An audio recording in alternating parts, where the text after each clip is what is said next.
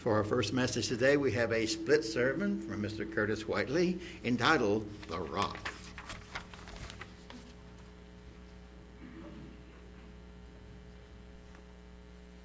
Thank you, Reggie. Good afternoon. It's wonderful to be here today, as it always is, on another one of God's, as Reggie says in our meeting room every week, respites, Sabbath day. And as Reggie just said, the title of this message today is The Rock. And I was typing this out last night, emailing Sherry what my title was. And I was thinking, man, people are going to be asking me if this is about The Rock, Dwayne Johnson. And it's not about the Rock that a lot of us have heard or seen before, WWE wrestler, movie actor. As much as I enjoy the personality of The Rock, and from time to time have maybe said the phrase, "Are you smelling what The Rock's cooking?" as he says. It's not about that caricature today. But I do want to start off today getting into the subject at hand, asking you a question or a few questions. And the first one is, what or who has your faith? Who or what do you trust in for your security, for your fulfillment, or for your happiness? You know, we as human beings, we do have a natural instinct to seek satisfaction in several elements of our life that often prove to be very anxious parts of our life. Let's just think about that in terms of security. Many people put their faith in many areas for their security. We can talk about the government. Many people, just to use kind of a recent and current relevancy of the presidential elections going on and all the different talking heads that we've heard, everybody's different opinions, different, whether you're in the blogosphere or you're in the social media sphere, you see a lot of people have put their trust, have put their faith in the government of the United States. How about money and job? And this is a very natural, I think, area that people put their trust in. Many people put their trust in their jobs for financial security, and this being natural because how do we support ourselves? How do we support ourselves for our families? How do we bring in a living so we can pay the necessary bills that we have to pay to survive? We do so, by and large, in this world, by having a job. And having a job that gives us a paycheck to give us the means to be able to do those things. But unfortunately, and many of us can attest to this in this room and across America and across the world, they lose their job overnight.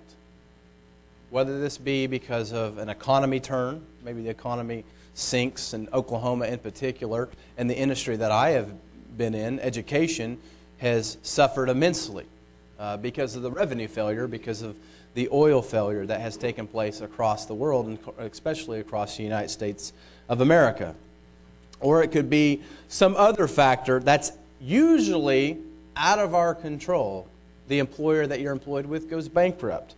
They have to lay off employees because there's a downturn, or they lost a big customer, or they lost a big account or something like that. Whatever the job is, whatever the different particulars are, that job, unfortunately, can be taken away just like that. How about physical protection? What do we put our faith in for our physical protection? In this world, more and more and more, we see more violence on TV. We see more people engaging in acts that brings harm to others, whether it's someone's rising up to shoot someone with a gun, stab them with a knife, or do some other thing that is intended to put bodily harm on someone. And naturally, we as human beings have become a more anxious people. I mean, all of us in here probably have some sort of security measure in our life. Maybe it's a home security system. Maybe it's a car alarm. Maybe it's mace. A lot of women I see, they carry mace around. And I'm not in any way, shape, or form saying that's bad or that's wrong or that's not something that should be done. But it's just the fact of the world that we live in, because we know the realities of this world. Or maybe some others even have other instruments of maybe having a gun for self-protection, maybe taking classes in martial arts, self-defense. Different things that we do to try to help us better be prepared to protect ourselves. How about happiness and fulfillment? Where do we put our faith to bring us happiness and fulfillment? We know we can look around the world, and there's a lot of different ways that people get fulfillment out of this life. With some people, it's with things. It's with materialism. It's with money. Many people use physical possessions to bring happiness and fulfillment into their lives. Even many of us sometimes do that same thing. The membership to the prestigious country club, the Mercedes, their house, all of these things sometimes people in this world use as a reliance and as a basis to bring them fulfillment in this physical world. Food. This is one of the biggest growing epidemics in our world. We live in a world where food can be considered a drug because people use it to fulfill a need in their lives or as an escape to holes and emptiness in their lives. Other people might use other substances such as drugs, alcohol, things that help them escape this world or the troubles in this world. And unfortunately, many people have become reliant on those different things. And of course, some of these things are good and they're natural. And when used appropriately, there's nothing wrong in and of themselves. And our last one, which is a tough one, because it's so intertwined with our nature, that is the reliance on people. As humans, we have a tendency to use people in our lives to bring our fulfillment. And what makes this difficult is that this is partially the way that we have been created. You see, God didn't create human beings to live alone, but God created us with an instinct, with a nature that seeks and desires companionship. And I'm not just saying companionship in a spouse, that's one of the big ones, but also companionship of friends, of community. Me personally, I'm a very, my whole life, my family's been very close. I've been very close to many of you in here at this church. It's been something that has been a huge part of my life, is coming here every Sabbath day. And a big part of that is just to be together. This is an extended family to me, and I know many of you feel the same way. There are many people in here that I do not know a time of my life where you were not in it.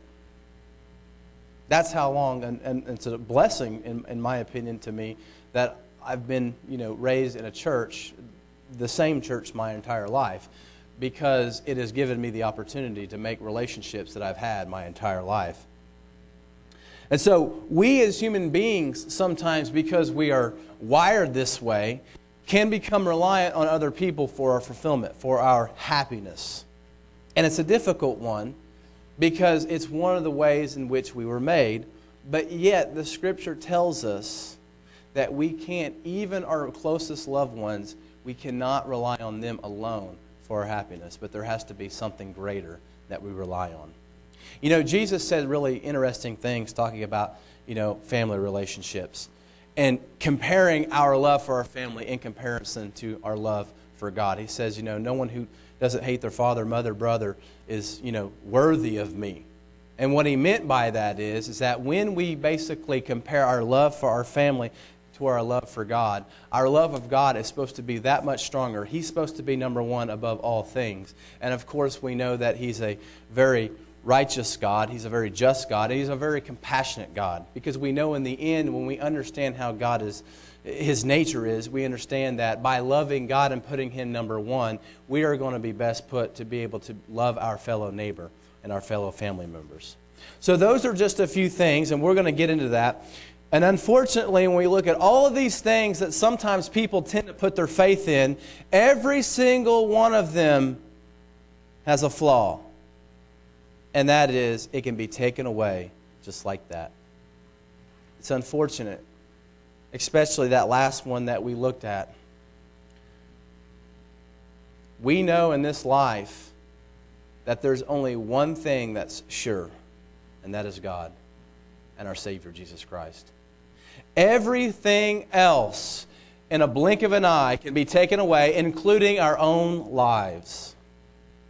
And so because of that, Jesus tells us in Matthew the 7th chapter, where we're getting ready to go, where our foundation must be. Let's go to Matthew the 7th chapter, verse 24. This is at the very end of the Sermon on the Mount. Jesus says these words, and these words are connected to some other words that he said just before that, which we will get into in just a few minutes. But in Matthew the 7th chapter, verse 24, Jesus says, "Therefore, whoever hears these sayings of mine and does them, I will liken him to a wise man who built his house on the rock. And the rain descended, the floods came, and the winds blew and beat on that house, and did not fall. For it was founded on the rock.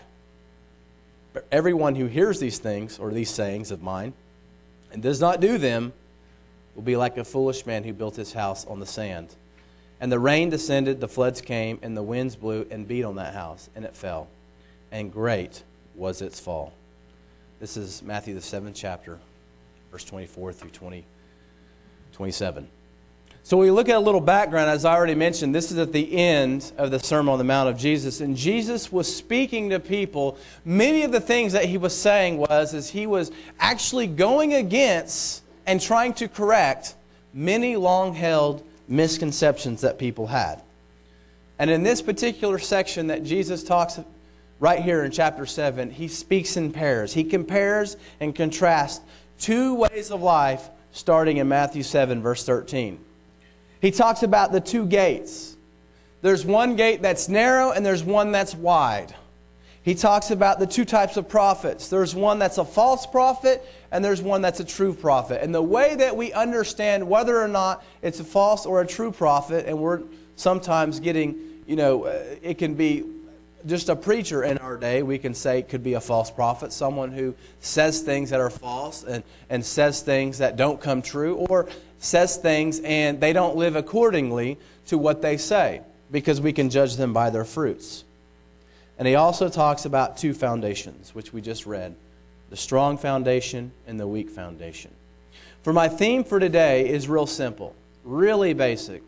And as basic as it sounds and as simplistic as it sounds, I think it's a message that is so important to the Christian church at large, around the world, and in particular the United States of America, because of the world in which we are encountering right now at our own door. We live in a country that is divided more than it ever has been, in my opinion. A country that's been more racially divided, more socially divided, more politically divided than I can ever remember. And I understand that I'm only 32 years of age, and that might not mean a lot to some of you. But what I do know is that the reality that we have is the reality that's here today. And by no means is this a political message. Far from it. It is a message that implores us and everyone to think about the words of Jesus and think about what the gospel is. One of the other alternatives that I thought about titling this message today was the gospel first. The Christian church, the church of God, needs to go back and remember its purpose.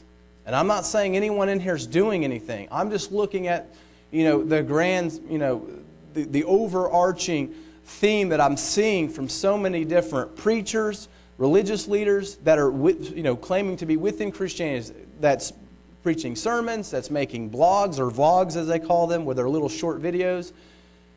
The gospel first. The gospel message of Jesus Christ and the kingdom of God is our focus. We cannot lose that. So my theme for today is simple. Build on the foundation of Jesus.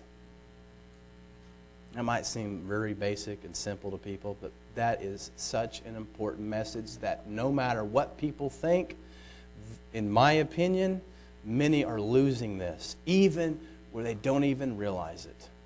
Build on the foundation of Jesus. I got 3 reasons why. Number 1, because His foundation is firm. He is the rock. We must notice here that Jesus doesn't say, build a house on a rock. Not just some rock. Don't just, whenever you build something, make sure it's a sure foundation. He says, no, whoever builds on the rock. The wise man who builds on the rock. Now we know the Bible is littered with examples all throughout the Old Testament, especially in the Psalms, many of the Psalms of David, that alludes to this rock. And we know that rock is God. And we know that Jesus in the New Testament talks about that rock. This is the first time that Jesus talks about that rock. And in this same book, the book of Matthew later on, Jesus himself identifies himself as that rock in Matthew the 16th chapter whenever Peter confesses that he is the Lord, that he is the Son of God. That confession right there shows us that Jesus says that I will build my church upon this rock. Not talking about Peter, but talking about himself. We also know that the Apostle Paul in 1 Corinthians, the 10th chapter, let's go there real quick, refers to Jesus as the rock. 1 Corinthians, the 10th chapter. We've read this chapter many times before. A very important chapter. Verse 1 starts out by saying, "Moreover, brethren, I do not want you to be unaware that all our fathers were under the cloud, all passed through the sea, all were baptized into Moses in the cloud and in the sea, all ate the same spiritual food, and all drank the same spiritual drink. For they drank of that spiritual rock that followed them, and that rock was Christ. But the most of them God was not well pleased, for their bodies were scattered in the wilderness. Now these things became our examples, to the intent that we should not lust after evil things, as they also lusted. And do not become idolaters, as were some of them. As it is written, the people sat down to eat and drink, and rose up to play. Nor let us commit sexual immorality, as some of them did. And in one day 23,000 fell. Nor let us tempt Christ, as some of them also tempted, and were destroyed by serpents. Nor complain, as some of them also complained, and were destroyed by the destroyer. Now all these things happened to them as examples, and they were written for our admonition, upon whom the ends of the ages have come." And so we can see right here why some decided not to build on that rock, or to tempt that rock. We can look at the ancient Israelites, and I think one of the mistakes that people ever make is reading this and say, "Oh my, those foolish Israelites, I can't believe they did all those things," as if they are so much better than, they are. As if we in our own life don't have the same inclinations, and we don't have to be careful as well to fall in the same traps. We see that some, because of a lack of faith, and we can identify with that in this world. We see many people who lack faith in God. We see some, in this example, wanted the familiar life. They wanted to go back to Egypt. They had been in Egypt their entire life. They had been redeemed from Egypt. And many people, Israelites that is, they wanted to turn back and go where they came from because it was familiar to them. And this goes to the whole lack of faith. And you know what? I think a lot of people in this world, we look at the parable of the sower and the seed, we know that a lot of people face the same issues. They seek the familiar life. They seek, they don't want to give up particular things. There's an anxiety. We have attachment issues as humans. We do. We get attached to things. And it's, I am by far a king at it. I don't like change. I don't like, I've given a message before where I talked about how when I was 16 years old, my mom changed the mattress or bed in my room and about how to fit. We like the same things. It's difficult. We see this at a young age. There's a comfort. There's a comfort in things and familiarity. We don't like change. Some were just outright rebellious, and that's true. Self-reliant. I don't need God. I know what to do. I can rely on myself. So many people have fallen for that. It is a delusion to think that we are self-reliant, that we can take care of things on our own. Some decided instead to build on a counterfeit of the rock. And we see this with the Israelites, with the golden calf. It's interesting, and we've talked about this many times, even in a message I gave a few weeks ago. When they built that golden calf, they didn't look at it like, we don't want God, Yahweh, Jehovah, whatever they pronounced him as, whatever they identified him as the name that he had revealed to them. We want this God. That's not what they did. But in fact, what they did was they took the golden calf and they placed the Almighty's name on that golden calf, as if that is the God that they were worshiping the entire time. You see, in the ancient world, what they would do oftentimes is that they would have a temple or they would have a statue. We know the Old Testament talks all the time about how they would build these idols, that were made of wood, that are nothing, that are, they would laugh at them. What are you doing? You're making these things, you're worshiping that? You made it from your own hands. It's nothing. But in the ancient world, those different idols were supposed to be representations of the God in which they were worshiping. Especially when it came to the temples. And we can kind of understand this with the Old Testament temple. The temple was supposed to be the residing place of God, and they would build temples. We see in Greek mythology, Athens, for example, the goddess Athena was the patron god of Athens, and they would build on the Acropolis the Parthenon. Okay? So we see that people like to identify with counterfeit gods that they identify with that's more to their liking, more to their familiarity. They want to shape God themselves. I want us to just think about the privilege that me and you have today. We have a great privilege. We see Paul say that essentially we are supposed to be the beneficiaries of the Israelites' experiences. And not only that, we also get to live at a time where the glory of God has come in the flesh. Let's go to John, the first chapter, to a very familiar passage. Many people have done many studies on this passage. Very deep theological, very popular. John, the first chapter, says this: "In the beginning was the Word, and the Word was with God, and the Word was God. He was in the beginning with God, and all things were made through Him, and without Him nothing was made that was made. In Him was life, and the life was the light of men, and the light shines in the darkness, and the darkness did not comprehend it." And then when we skip down to verse 14, we hear these words: "And the Word became flesh and dwelt among us, and we beheld His glory, the glory as of the only begotten of the Father, full of grace and truth." That is so significant, brethren. And here's why.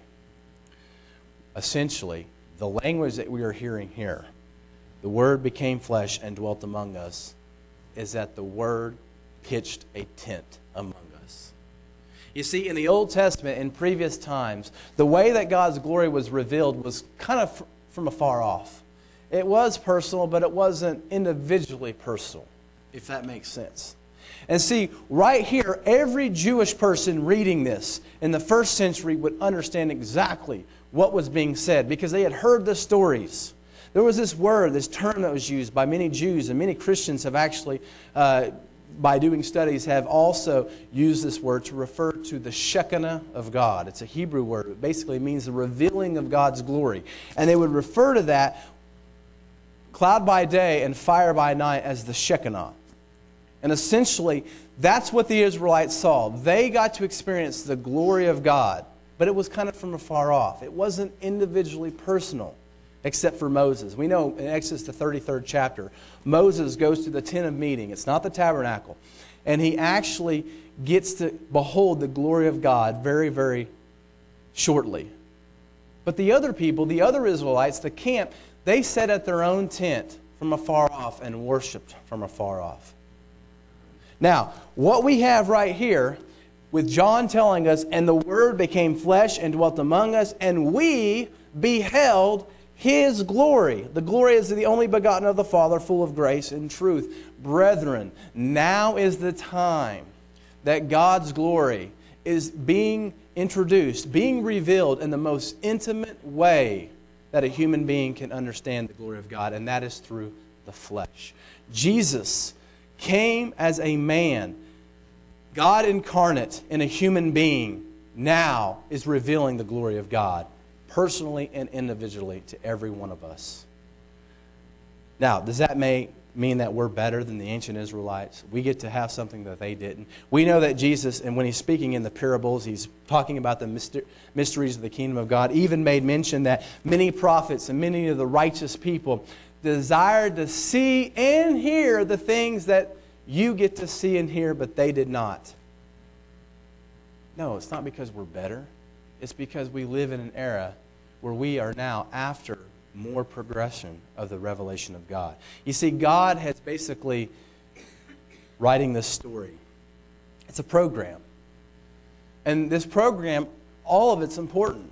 And what I mean by that is that we see that God created human beings, and we see that at different times that God has progressively revealed His plan. We know that God's not just waiting around. What am I going to do now? Well, I'm going to, checkmate. What are they going to do? And depending on what they're going to do is depending on what I'm going to do. We know that God has a grand plan for the human race, not just for a group of people, but for everybody. And He's used a particular group of people to fulfill this plan and to reach the plan of the goal of this plan. But we know that everybody is included in this. And this doesn't mean that everybody's going to reach the kingdom of God. It's not a message of universal salvation. But we do know that the Scripture tends to kind of lean towards that the overwhelming majority, in the end, will receive the truth and will accept that truth, thankfully, because we have a compassionate God. God's not in some race or some competition with Satan the devil. That's preposterous. And that's not a part of what the Scriptures has to say. The Scripture never, ever, ever even hints at as if Satan is in competition with God as far as possibly Satan having a chance to win. But what we do know is we know that we are in a program that God is unveiling as time goes on. And we get to live in the part of this program where we get to see the revelation of Jesus Christ. That is a blessing. That is something that, as Jesus said, many prophets and righteous sought to see and hear what you do. And they will. When they wake from their sleep, they will. And they will be crowned, and they will be blessed, and they will be given, the things due to them based upon their faith and the things that they've done. My second reason, because His judgment is sure, the day of the Lord is coming. All will come under the judgment of God. 2 Corinthians, 5th chapter, verse 9, says, "Therefore we make it our aim, whether present or absent, to be well-pleasing to Him. For we must all appear before the judgment seat of Christ, that each one may receive the things done in body, according to what he has done.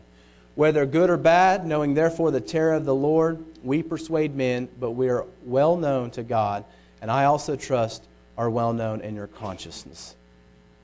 The background of what Jesus said here about the sure foundation is concerning God's judgment. Were you a false prophet or were you a true prophet? What did your fruits reveal? Did you enter in through the narrow gate or through the wide gate? Did you say, "Lord, Lord," even though Jesus never knew you? Or when you say, "Lord, Lord," does Jesus recognize you because you have done the things in which Jesus has prescribed you to do?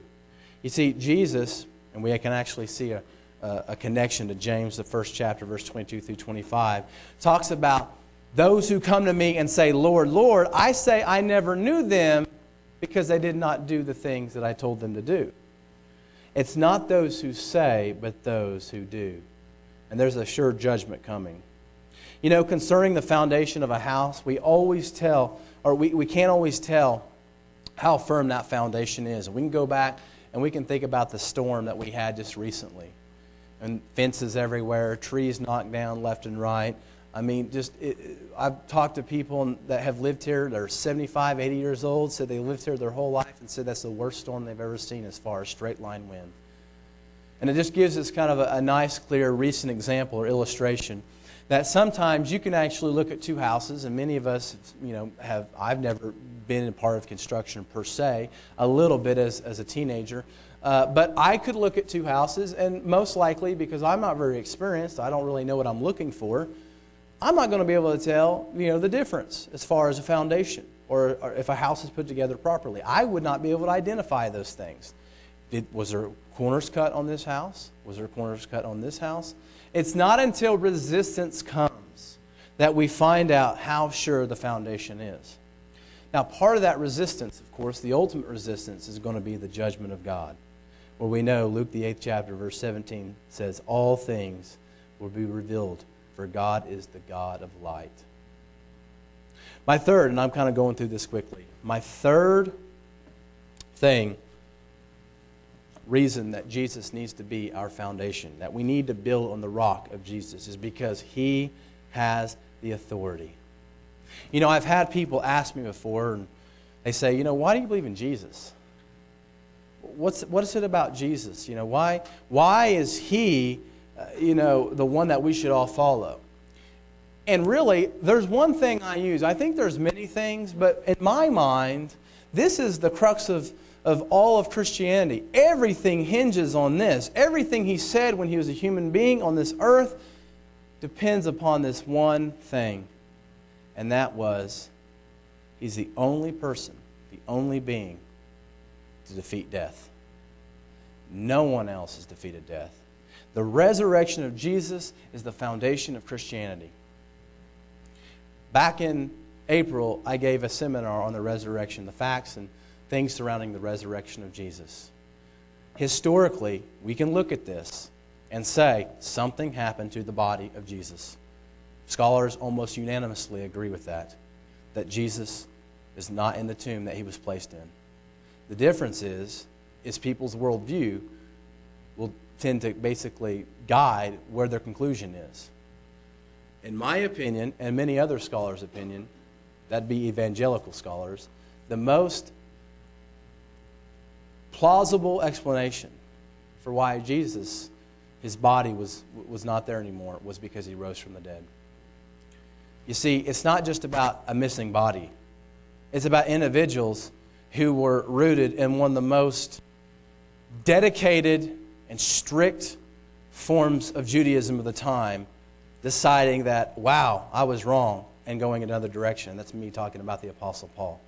That's a huge testimony.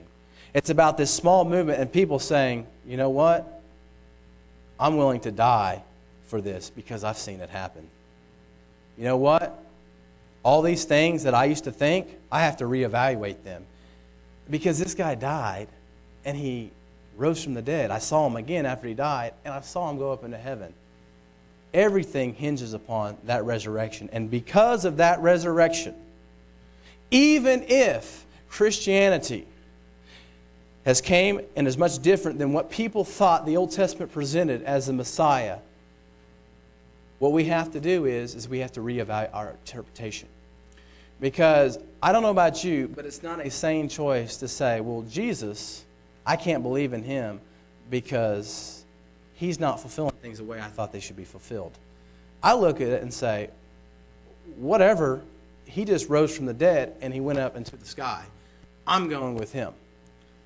So the resurrection of Jesus makes all of this the complete our authority. It makes Jesus have the complete authority. But that last part in Matthew the 7th chapter says in verse 28 and 29, and so it was when Jesus had ended these sayings that the people were astonished at his teaching. For he taught them as one having authority and not as the scribes. You know, so many people back in Jesus' day and in our day, they rely on tradition. They rely on, religious leaders. And I'm not talking about, maybe you're doing a Bible study and you want to consult some background material. That's not what I'm talking about. I'm talking about the people who essentially, they don't ever put any effort in themselves. They don't ever, prove whether or not something's being said is actually accurate or goes according to the Word of God. But rather, they just basically go with the flow. They just, whatever's said, they like this personality or they like this movement. And basically, because they're married to the organization or to the religious denomination or to the particular sect, they are actually more inclined just to go with whatever it said versus proving it for themselves. There was a Dutch humanist thinker that lived during the Renaissance period named Desiderius Erasmus. And he's actually been quoted as saying that the chief strength of the church lay in the hands of the ignorance of the people. Now, what that quote essentially meant, writing in the Renaissance period, this was a time where this was before the Reformation, before people had their own personal Bible written in a language that they could understand. And what he's saying is that because no one can understand the Bible on their own, they don't have their own personal Bible, but they rather have to go to a priest and have the priest explain and interpret the Bible to them. Because of that, the church has complete control on what the people believe. Let's think about that. Think about that benefit that me and you have today of being able to learn and understand the Scriptures on our own as far as having a personal, private Bible. So we can see great examples of this in our life where people rely, unfortunately, on religious movements, on different religious sects or organizations or denominations. Unfortunately, it's also, as we talked about in the introduction, even moved into the political sphere. we see many people look for a Savior in all the chaos that's going on in our country to arise out of potential presidential candidates. If this candidate's elected, everything's going to be horrible. If this candidate's elected, everything's going to be great. I don't know what's what. All I know is that I know the candidate who will make sure everything's going to be great, and that's a sure foundation, and that is Jesus Christ. That's the only person, the only thing that we can put our faith in. It has nothing to do whether or not you go vote or you don't go vote, or whether you decide to get involved in that and argue particular issues. More than anything, whether we do that, whether we don't, it's all up to us. It's the beauty of living in this, this country that I am very proud of. We have that right. But no matter what, know where our foundation is. Know where our foundation is first. Because whether it be government we rely on, security systems, security measures, people, substances, all of that, including our own life, can be taken away just like that. But we know that no matter what, there is one indestructible, omnipotent, ever-existing being that we can put our trust in, and that is God the Father in Jesus Christ. So in conclusion, build on the rock. He is the foundation, Jesus Christ, that we build on. That's a sure foundation that's indestructible. His judgment is imminent, and may I add, even is sudden storms. And when I mean sudden storms, all of us face sudden storms in this life. And last but not least, build on the rock because He has the authority.